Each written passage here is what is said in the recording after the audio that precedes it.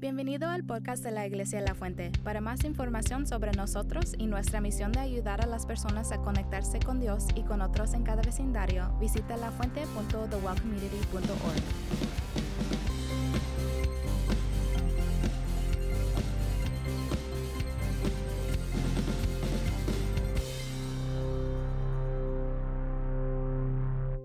Asientos en esta mañana. Si usted tiene su Biblia, si no tiene una Biblia, atrás en la mesita pequeña hay unas Biblias que usted puede tomar. Si usted tiene su Biblia, ábrala al Evangelio de Mateo, Gospel of Matthew, chapter 14, Mateo capítulo 14.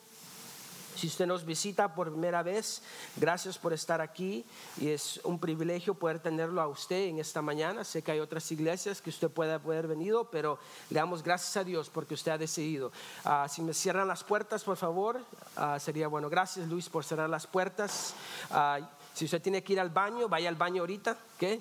Queremos que no haya interrupción cuando predicamos la palabra de Dios. Y la pregunta es, ¿tú estás aquí? Porque Dios está aquí. ¿Sabe que Dios nunca falla en una cita? Él siempre está aquí. La pregunta es, tú y yo estamos aquí en esta mañana. Esta mañana continuamos en Mateo capítulo 14. Continuamos en nuestro Evangelio de Mateo, donde hemos estado aproximadamente un año ya en Mateo. Ya hemos caminado sobre algunos de los principios del rey. Hemos mirado la última vez que estuvimos y miramos en Mateo capítulo 13, miramos las 7 parábolas, un gran tesoro recibido por algunos, rechazados por otros. Miramos la parábola del sembrador, miramos la parábola del trigo y de la cizaña, la parábola de la semilla de mostaza, la parábola de levadura, la parábola del tesoro escondido. Y cada uno de esos parábolas miramos que tienen un principio que no muchas de las personas lo iban a agarrar. Hay personas que vienen a la iglesia, hay personas que escuchan la palabra de Dios y sus corazones y su mente está cerrado a las palabras de Dios. Y necesitamos el Espíritu Santo de Dios para que nos dé entendimiento. Lo que usted recibe esta mañana, escúcheme bien, usted va a recibir solamente un apetito pequeño. Lo que usted recibe el domingo es un apetito, en inglés es un appetizer, un apetito pequeño de la palabra de Dios. Esa forma cae como semilla en su corazón y la palabra va a ser impactada, depende de como aprendimos, depende de la tierra en la que cae. Y si usted deja que la palabra de Dios crezca raíces, crezca esa flor, esa planta en su vida, va a dar frutos. Y miramos que Jesús realmente no está debajo de los ritos religiosos, Él está detrás del corazón. Ahora miramos que hay un rechazo entre los judíos. Mateo escribe a los judíos específicamente y les dice Jesús sobre el reino. Diga conmigo, el reino. El reino, hay dos reinos, hay el reino de Dios y el reino de las tinieblas. El reino de Dios debe reinar en usted, debe estar gobernando, debe estar todo su día, todos sus días, todos los meses, toda hora, cada segundo, debe usted estar dándole autoridad al reino de Dios sobre su vida. Miramos la importancia de eso, porque si no le damos a Dios, no le damos a Jesús autoridad sobre nuestras vidas, entonces alguien más toma autoridad y ese se llama el diablo en nuestras vidas. Esta mañana la historia que vamos a leer es muy interesante y me pregunté por qué puso Mateo esa historia aquí. Si a usted le gustan las novelas y no mira a su vecino porque sé que es novelero, hello, yo sé que hay muchos noveleros y yo me he dado cuenta que los hombres son más noveleros que las mujeres. ¿Alguien sabe lo que estoy hablando? Diga amén. Ahí lo tienen en su teléfono, ok, de ver la novela a las 7, la Reina del Sur. Pastor, ya no está la Reina del Sur. ¿Cómo sabe usted? Pero la historia que vamos a leer en Mateo capítulo 14 es como una novela. Usted no tiene que, deje de ver las novelas, mire la palabra de Dios, que la palabra de Dios es como una novela. Mateo capítulo 14, ¿lo tenemos? Abra su Biblia electrónicamente, físicamente. Estoy leyendo la nueva versión internacional. En aquel tiempo, Herodes, el tetrarca, se enteró de lo que decían de Jesús. Escuchó de la fama de Jesús. Muchas personas esta mañana van a escuchar de Jesús. Es que Jesús. Mira el versículo 2. Y comentó a sus sirvientes: ese es Juan el Bautista, ha resucitado, por eso tiene poder para realizar milagros. Hemos hablado ya de Juan el Bautista, quién es. Él es un profeta y él ha predicado, ha enseñado de que el reino de Dios viene. Ahora mira el versículo 3, dice: en efecto, Herodes había arrestado a Juan, lo había encadenado y metido en la cárcel por causa de Herodías, esposa de su hermano Felipe. Say what? Como dicen, ¿qué pasa aquí? Su hermano estaba casado con esta mujer Herodías. Y en unos minutos vamos a mirar qué clase de mujer es esta. Mire lo que dice el versículo 4. Es que Juan había estado diciendo: la ley te prohíbe tener por esposa. Herodes quería matarlo, pero le tenía miedo a la gente porque consideraba a Juan como un profeta. El versículo 6. En el cumpleaños de Herodes, la hija de Herodías bailó delante de todos, y tanto le agradó a Herodes que le prometió bajo juramento darle cualquier cosa que pidiera. Instigada por su madre, le pidió: dame en una bandeja la cabeza de ¿quién? De Juan el Bautista. Mejor que Netflix. Hello. Aquí va, se va a poner esto tremendo. Mire el versículo, dice: el rey se entristeció, pero a causa de su juramento y en atención a los invitados, ordenó que se le concediera la petición y mandó a decapacitar a Juan en la cárcel. Llevaron la cabeza en una bandeja y se le dieron a la muchacha, quien se la entregó a su madre. Luego, el versículo 12, luego llegaron los discípulos de Juan, recogieron el cuerpo y le dieron sepultura. Después fueron a avisarle a Jesús. Señor, bendiga su palabra en esta mañana. Debemos pensar que estos retiros en estos capítulos que vienen, déjeme decirle un poquito a dónde vamos, para aquellos que se están preguntando por qué está esto aquí. Habieron varias razones por qué Jesús es conmovido, y una de estas es una de estas, pero debemos entender que lo que pasa de aquí de adelante, y vamos a ir al capítulo 14, 15, 16 hasta el 20, miramos que hay una hostilidad que está creciendo entre los enemigos de Jesús. Hay personas que comenzaron a odiar el mensaje de Jesús. Miramos que desafortunadamente los discípulos de Jesús van a ser también perseguidos. Aquellas personas que confesaron a Jesús como su Señor, que aceptaron el reino, también va a haber un gran peligro. Porque en ese momento, en esos tiempos, si tú decías que eras cristiano, era realmente peligroso.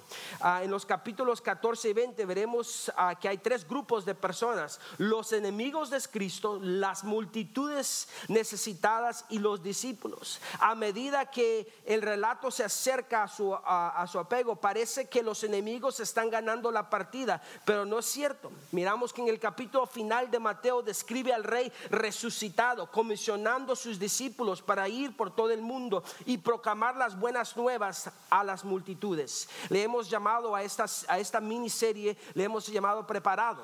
¿Por qué? Porque Jesús va a preparar a sus discípulos para lo que viene. ¿Qué es lo que viene? La cruz viene el sufrimiento del Mesías, pero también se va, y él tiene que preparar a sus discípulos para lo que viene. ¿Y qué es lo que viene para los discípulos? Vienen los tiempos difíciles, donde muchos de ellos van a morir por su fe, y queremos que usted en estos capítulos que vienen se prepare, porque usted tiene que estar preparado para lo que viene. Usted tiene que estar preparado sabiendo en lo que usted cree, porque mañana no está garantizado, y tú tienes que estar preparado para las circunstancias de la vida. Jesús comienza a equipar a sus discípulos, y vamos a ver la semana que viene que Jesús equipa a los discípulos. Dice: yo les voy a enseñar, y también ustedes tienen que, porque lo que un discípulo es un discípulo es aquel que es entrenado por un maestro y esos discípulos viven conforme a las enseñanzas del maestro. Y miramos que Jesús, es importante para Jesús entrenar a sus discípulos, porque los tiempos iban a venir difíciles. Y también esta historia creo que está aquí porque también este iba a ser el rumbo en que Jesús iba a ir. Miramos que la cabeza de Juan fue decapacitada. Jesús, Juan y los apóstoles tenían un mismo destino. Mateo inserta ese pasaje de la decapitación de Juan para poner de relieve que a partir de ahora el camino que recorría Juan sería el mismo que tenga que recorrer Jesús, ya no contra el rey, sino contra las autoridades del pueblo. Él también miramos que el camino de Juan va a ser el mismo camino que Jesús iba a tener. Porque Jesús iba a ser arrestado, iba a ser encarcelado y iba a ser llevado a la cruz por tú y por mis pecados. También miramos que que la familia de Herodes aparece repetidamente en los 4 evangelios. Usted va a escuchar este nombre Herodes continuamente en la Biblia. Y en los 4 evangelios se encuentran estos, y en Hechos. Y yo quiero definir quiénes son estos Herodes, ¿okay? Porque hay muchos de ellos. Vamos a ver el número 1 para definir quién es. Es difícil confundir a estos gobernantes. Número 1 está Herodes el Grande. Él fundó la dinastía que gobernó de 30 A hasta C hasta D. No era verdaderamente judío por nacimiento, sino idumeo, descendiente de Esaú. Era pagano en la práctica y aún monstruo de carácter. Tuvo 9 esposas, algunos dicen 10. Imagínense, con una es suficiente. ¿Se imagina usted tener 10 esposas? Man. Y no vaciló en asesinar a sus propios hijos. Asesinó muchos de sus hijos porque no confiaba en las personas mucho. Aún asesinó a algunas de sus esposas. Ese fue aquel que mandó a matar a los niños de Belén. ¿Qué? ¿Estamos aquí? Ese es el mismo que mandó a matar a los niños en bebé. Era un hombre lleno de poder, pero también no confiaba en las personas. Ahora miremos el segundo Herodes, Herodes Antipas, el Herodes de este capítulo. Ese es el Herodes que estamos mirando, Mateo capítulo 14. Era hijo del anterior, Herodes el Grande. Su título de tetrarca quiere decir que gobernaba sobre un cuarto parte del reino. Gobernó desde 4D hasta 39D y su gobierno fue engañoso y egoísta. Le encantaba el lujo y tenía una gran visión para llegar a ser un gran gobernante. Había sido puesto ahí por los romanos, que no tenía mucha autoridad, pero era un hombre que le gustaba complacer a las personas. Sabía cómo complacer a Roma, sabía que las taxas le gustaban a los romanos y a los judíos también. Los judíos les sabía complacer. También miramos a Herodes Agripa. Él es el que encarceló a Pedro y hizo matar a Jacobo. Era nieto de Herodes el Grande. ¿Qué? Otra nota de Herodes el Grande. Ese Herodes el Grande hizo reconstruyó el templo, que entonces los judíos dicen, Herodes nos ayudó, reconstruyó el templo de Salomón. También miramos Herodes Agripa número 2. Fue el que juzgó a Pablo. Era hijo de Agripa número 1. Todos los Herodes tenían sangre edomita en sus venas, y como sus antepasados Esaú eran hostiles contra los judíos, practicaban la religión judía cuando les servía para sus planes de adquirir mayor poder y riquezas, como muchas personas que nosotros conocemos que buscamos de Dios simplemente cuando necesitamos algo. Es triste eso, hermanos, es triste. Herodes Antipas cometió un pecado grosero. Ese fue el pecado por el cual Juan el Bautista está en la cárcel. Se había fugado con Herodías, esposa de su medio hermano Felipe el divorciándose de su propia esposa. Dice, ya no me cae bien mi esposa, ya no siento amor por ella, no hace que mi corazón se haga biribiribamba, pero la otra sí hace que mi corazón me haga biribiribamba. ¿Estamos aquí, iglesia? Escúcheme bien. Entonces le dice a su medio hermano Felipe I que envía a su esposa a su padre, el rey de Petra. Se envía a tu esposa al rey de Petra, y yo me caso con tu mujer. Wow. Ese Herodes escuchó la voz de la tentación y se hundió a este terrible pecado. Wow. So, por esta razón, Juan el Bautista está en la cárcel, porque él vino y les dice las verdades a él.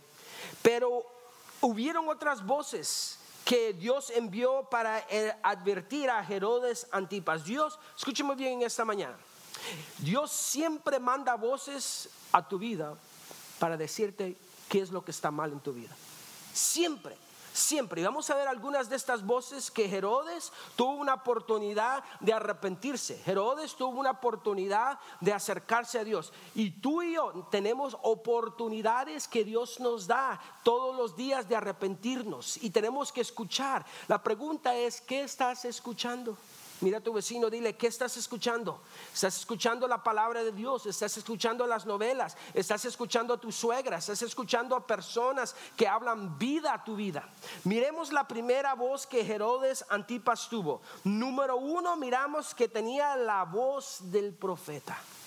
The voice of the prophet. La primera voz que tuvo en su vida era la voz del mismo profeta Juan el Bautista. Mire el versículo 3. En efecto, Herodes había arrestado a Juan, lo había encadenado y metido en la cárcel por causa de Herodías, esposa de su hermano Felipe.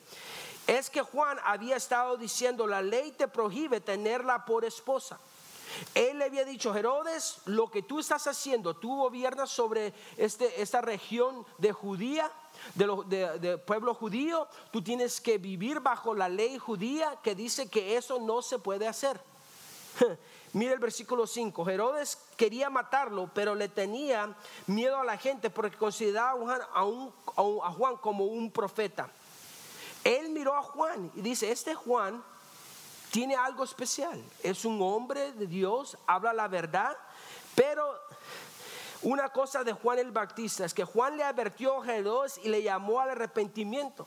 Él le habló la verdad. Dice que Juan sabía que el pecado del gobernante solo contaminaría la tierra y haría más fácil que otros pecaran, y que Dios juzgaría a los pecadores. Juan sabía que si él permitía y él no hablaba la verdad, ese pecado se contamina.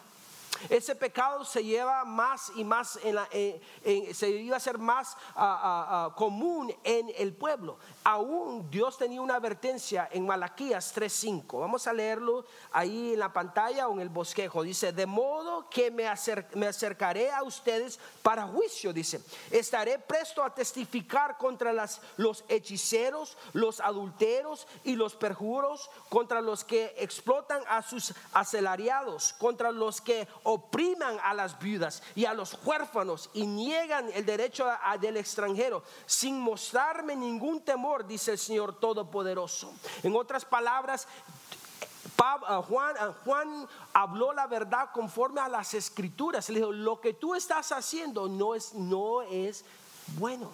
No viene de Dios, viene del diablo. En lugar de escuchar al siervo de Dios y obedecer la palabra de Dios, Herodes arrestó a Juan, le echó en la cárcel, pusieron a Juan en la fortaleza de Mocorante, ubicada como unos 6 kilómetros del mar Muerto. Estaba como unos 1000 metros sobre el nivel del mar y una cresta rocosa a la que se pidió a llegar solo por una ladera. Fue Herodes, Herodías, la esposa de Herodes, la que guardaba el rencor contra Juan. Marcos nos da un poquito más de detalles sobre la historia y miramos que la mujer de Juan, de Herodes, tenía un rencor contra Juan el Bautista porque le había dicho las verdades de que lo que estaba haciendo no era correcto. La voz del profeta, ¿cuántas veces tú has escuchado al pastor o a la persona que está aquí, sea Larry, sea o cualquier otra iglesia que tú vengas, y la palabra de Dios es tan perfecta para tu vida? Y muchas personas a veces me han dicho, pastor, ¿cómo supo usted eso? ¿Tiene acaso ahí algo le dijo Siri o Alexis sobre mí? ¿Cómo sabe todo eso? No es Dios hablando específicamente a tu vida. Tú sabes que lo que tú y yo estamos viviendo no le agrada a Dios. Y la palabra de Dios es tan directa. Y este hombre decidió ignorar. Dice, no voy a escuchar eso. Y esta mujer fue influida por el diablo que tramó con su hija adolescente, que si miramos era sobrina de Herodes. Y comienzan a tramar, porque era el cumpleaños de él, y comienzan a hacer algo horrible. Vamos a mirar. Herodías sabía que su esposo se sucumbía a los encantos de su hija, su sobrina o su hijada, y le haría algunas promesas precipitadas. También sabía que Herodes quería quedar bien ante sus amigos y dignatarios. ¿Cuántos de nosotros, por quedar bien con las personas, no vivimos conforme a los principios de Dios? Por la presión. A veces nos hemos endeudados porque miramos que el vecino tiene esto y esto y no vivimos conforme a los principios de Dios. También miramos que tuvo la voz de la conciencia. La segunda voz que hubo en la vida de Herodes fue la voz de la conciencia, y la voz en nuestras vidas es la voz de la conciencia. En aquel tiempo Herodes, mira el versículo 1-2, dice: en aquel tiempo Herodes el tetrarca se enteró de lo que decían de Juan, y comentó a sus sirvientes: es Juan el Bautista resucitado, por eso tiene poder para realizar milagros. Él se le había olvidado que él había puesto a Juan en la cárcel, tal vez, y su conciencia comenzó a hablarle a él. ¿Cuántas veces nos ha hablado nuestra conciencia? Nos ha dicho que hay cosas en nuestras vidas que no están bien. Cuando Herodes oyó de las maravillosas obras de Jesús, estaba seguro que Juan había resucitado de los muertos. Su conciencia lo atormentaba. Ni su esposa ni sus amigos podían consolarlo. La voz de la conciencia es poderosa y puede ser la voz de Dios para los que le prestan atención. Herodes asoció Jesús con Juan el Bautista. Tal vez lo asiedaba su conciencia por la muerte tan absurda que había decidido contra Juan y contra otros inocentes. Aún esta conciencia que Dios nos ha puesto, no tenemos excusas, porque la conciencia te habla y te dice: lo que tú estás haciendo no es bien. Es como una alarma que Dios ha puesto en todo hombre. Y cuando nos involucramos más en el pecado, ¿sabe lo que pasa, amigos y hermanos? Esa conciencia ya no la escuchamos. Y es peligroso cuando ya no escuchamos esa conciencia en nuestras vidas y somos guiados por el pecado, por la tentación. Aún déjeme decirle que en lugar de prestar atención a su conciencia, Herodes decidió matar a Jesús como había matado a Juan. Algunos fariseos probablemente participaron en este plot. Le advirtieron a Jesús que Herodes quería matarlo. En Lucas miramos que llegaron a Jesús: Herodes te quiere matar. Pero Jesús no se inmutó por el informe. Aún usa la palabra zorra, y le dice que le llama a la esposa de Herodías, le dice una zorra. Wow. Y toda esta conciencia y todo esto es plan y todo eso que el enemigo trata de que tú y yo ignoremos,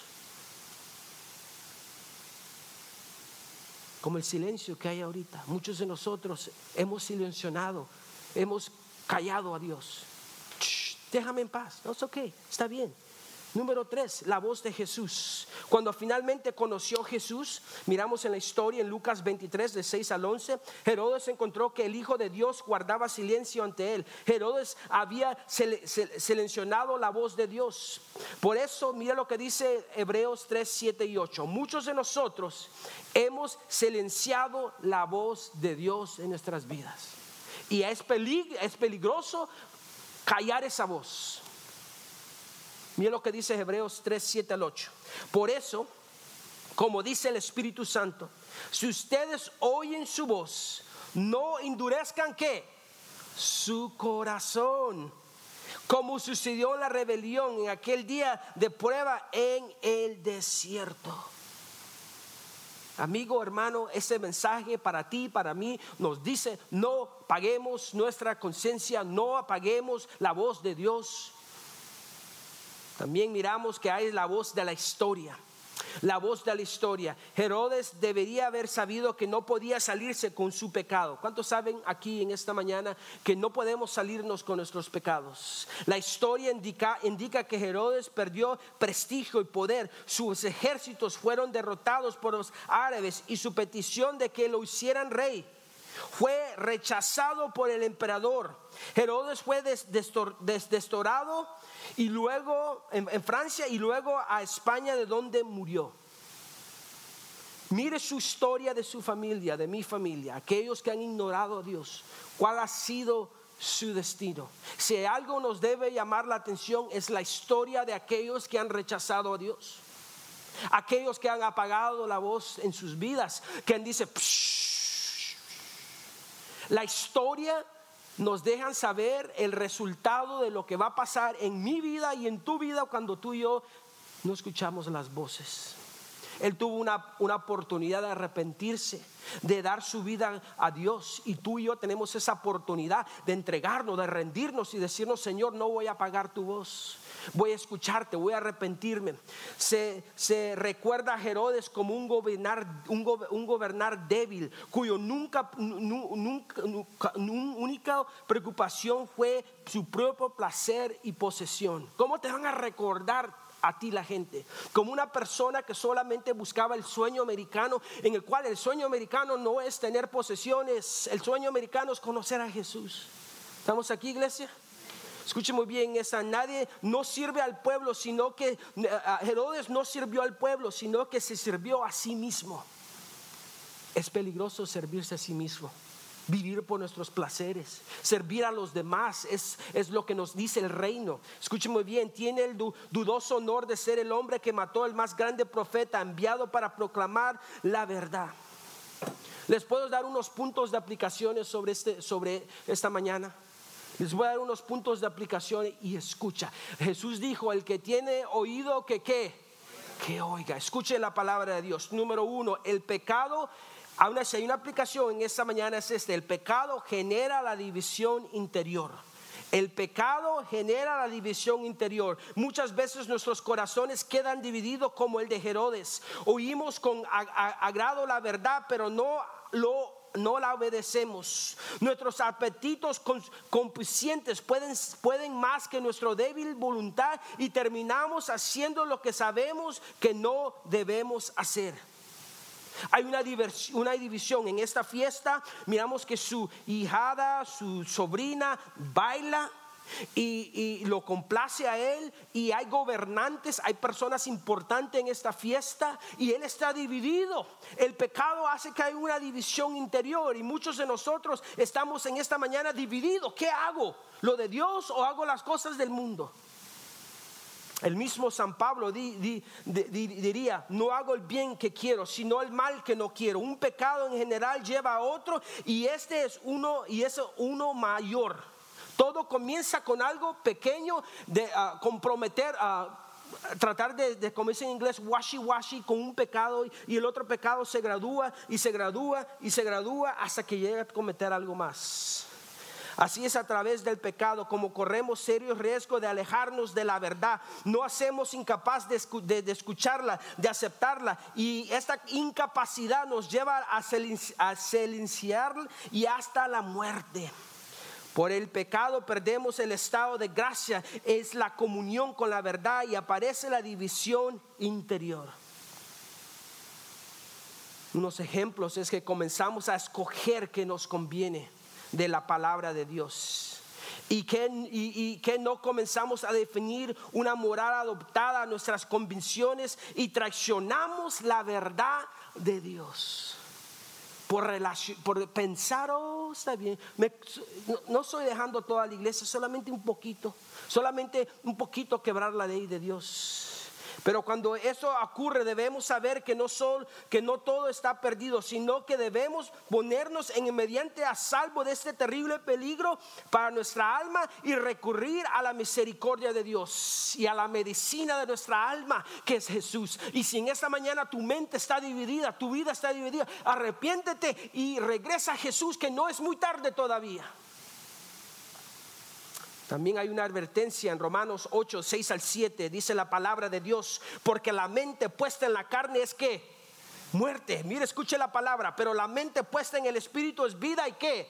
Y paz. ¿Por qué no puedes dormir? ¿Por qué? Las píldoras que te da el pastor, que te da, no el pastor, pero el doctor, las píldoras que te dan, todo lo que te da insomnia, todo. ¿Por qué? Porque hay una división adentro de ti. Y mientras tú no encuentres a Jesús, tu vida no tendrá paz, tu vida no tendrás alivio, tu alma vas a ser atormentado.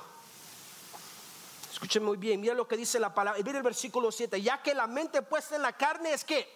¿Qué es? Enemigo de Dios. Y si tú y yo nos complacemos al pecado, nos rendimos, somos, la Biblia nos dice, somos enemigos ¿de quién? De Dios. ¿Cuántos enemigos de Dios hay aquí en esta mañana? Yo no sé. Pero yo sé que Dios quiere que tú seas amigo de Él, que tengas una paz interior, porque no se sujeta ¿a quién? A la ley de Dios, pues ni siquiera puede hacerlo. Si hay otro principio que quiero dejarles, quien predica y defiende la verdad será perseguido. Juan el Bautista no estaba en la cárcel porque se quedó callado. Él estaba en la cárcel porque tuvo el valor para pararse y decir la verdad.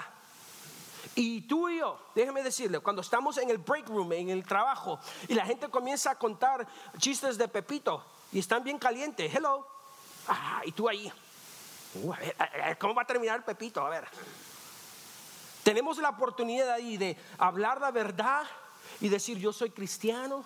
Yo no, cuando tú miras yo trabajé en muchos lugares y las personas se metían con esta persona, y a veces yo no podía aguantar ya más y tenía que decir la verdad, aunque eso me dejaba fuera de las fiestas, hasta que eso me dejara afuera. ¿Y por qué no me invitan a sus cumpleaños? ¿Por qué no me invitan a su baby shower? Porque sabe que yo soy el aleluya. ¿Estás dispuesto a que te digan el aleluya? El gloria a Dios. Ahí va el santo, el que se cree el santo.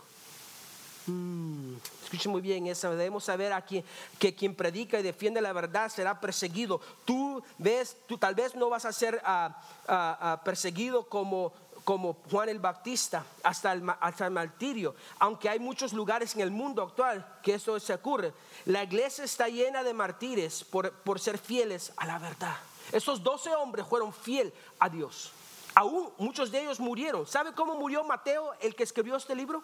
Mateo sufrió el martirio en Etiopía, asesinado por una herida en la espalda. Marcos murió en Alejandría, Egipto, después de ser arrestado por caballos por las calles hasta que murió. Lucas fue ahorcado en Grecia como resultado de una tremenda predicación a los perdidos. Juan enfrentó el martirio cuando fue hervido en una enorme vasija de aceite y después echado en una cárcel donde escribió Apocalipsis. Pedro fue crucificado cabeza abajo en una cruz. Según la tradición de la iglesia, fue porque le dijo a sus torturados que se sentía indigno de morir de la misma manera que Jesucristo había muerto. Santiago, el líder de la iglesia en Jerusalén, fue arrojado a más de 30 metros de la península sureste del templo cuando se negó a negar su fe en Cristo Jesús. Santiago, el hijo de Zebedeo, era un pescador de profesión cuando Jesús lo llamó, y toda una vida de ministerio como un fuerte líder de la iglesia. Santiago fue decapacitado en Jerusalén. ¿Le agarran la onda? Que si tú vas a seguir a Cristo, vas a ser perseguido. Si tú te quedas callado, nunca vas a tener problemas y nunca vas a defender tu fe y nunca vas a ser perseguido.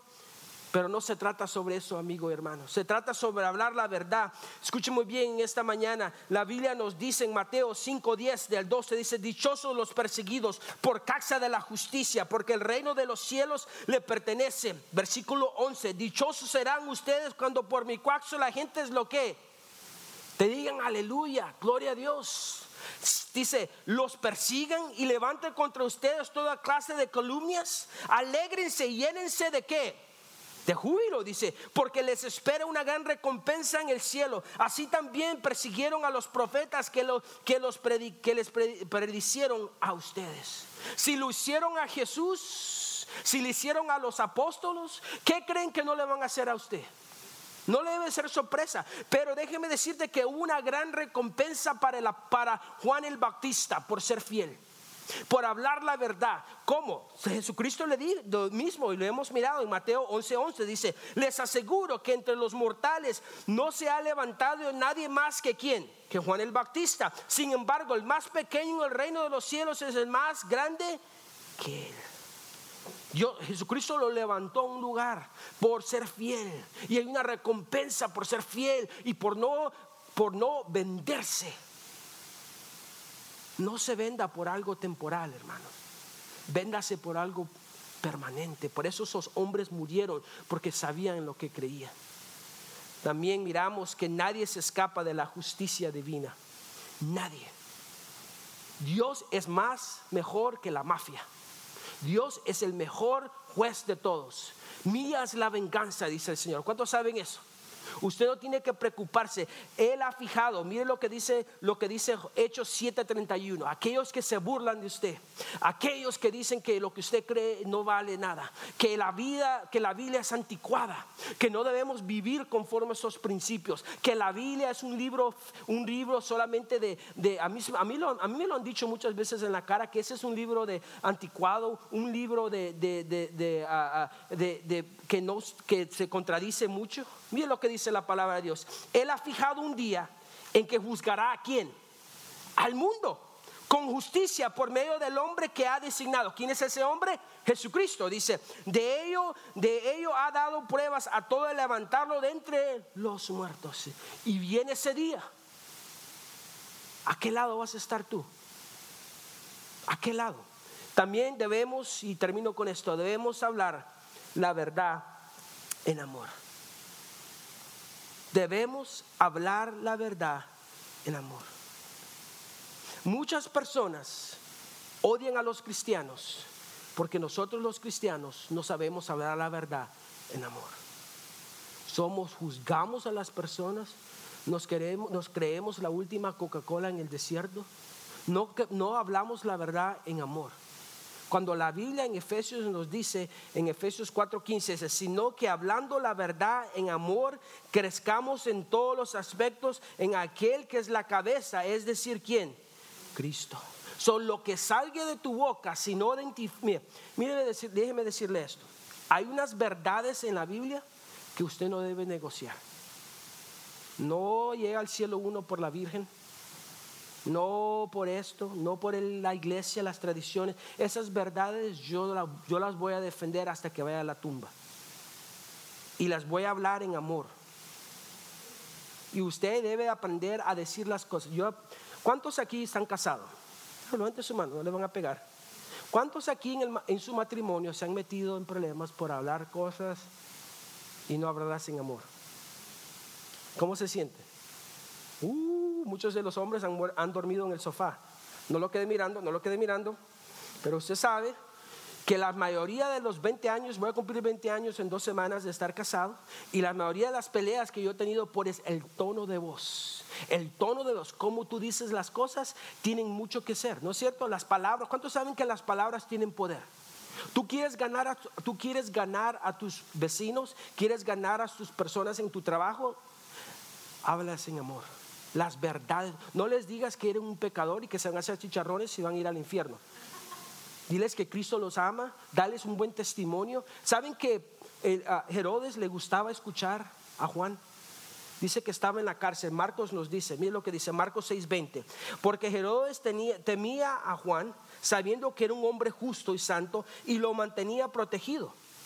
Y cuando le oía se quedaba muy perplejo, pero le gustaba ¿qué? Escucharlo. Las personas en tu vida, ¿les gusta escucharte a ti? O cuando te escuchan y dicen: oh my, ahí viene el que juzga a todas las personas. O son atraídos por lo que tú tienes en tu vida. Un gran principio que quiero dejarles en esta mañana es: ¿estás viviendo tu vida para glorificar al Señor y proclamar la verdad, su verdad? Esto es vale de la pena. Prácticamente lo único que vale la pena en este mundo. Muchos años hace los días de la esclavitud, vivía en el sur de China un chino bastante rico llamado Fu. Habiendo sido convertido, sintió tal pasión por las almas que llegó a gastar todo su dinero en la obra del Señor, pensando en los pobres chinos, esclavos que eran llevados a trabajar a las minas de plata del sur de América. Lo que nunca había de volver a sus hogares, lleno de compasión, se vendió como esclavo para poder llegar a ellos con el mensaje del amor de Dios. Cuando murió, dejaba una iglesia de 200 miembros, todos ellos ganados para el Señor por su testimonio, viviendo como un esclavo más entre ellos. ¿Cuántas personas van a estar en el cielo por tu testimonio, por tus palabras? Tienes dos opciones esta mañana: vivir como Herodes por tus propios placeres, o vivir como Juan el Bautista, entregando aún su propia vida para glorificar al Rey. Oremos. Gracias por unirse al podcast de la Iglesia La Fuente. Visítanos en lafuente.thewellcommunity.org para obtener más información sobre nosotros, formas de conexión, tiempo de servicio y localización.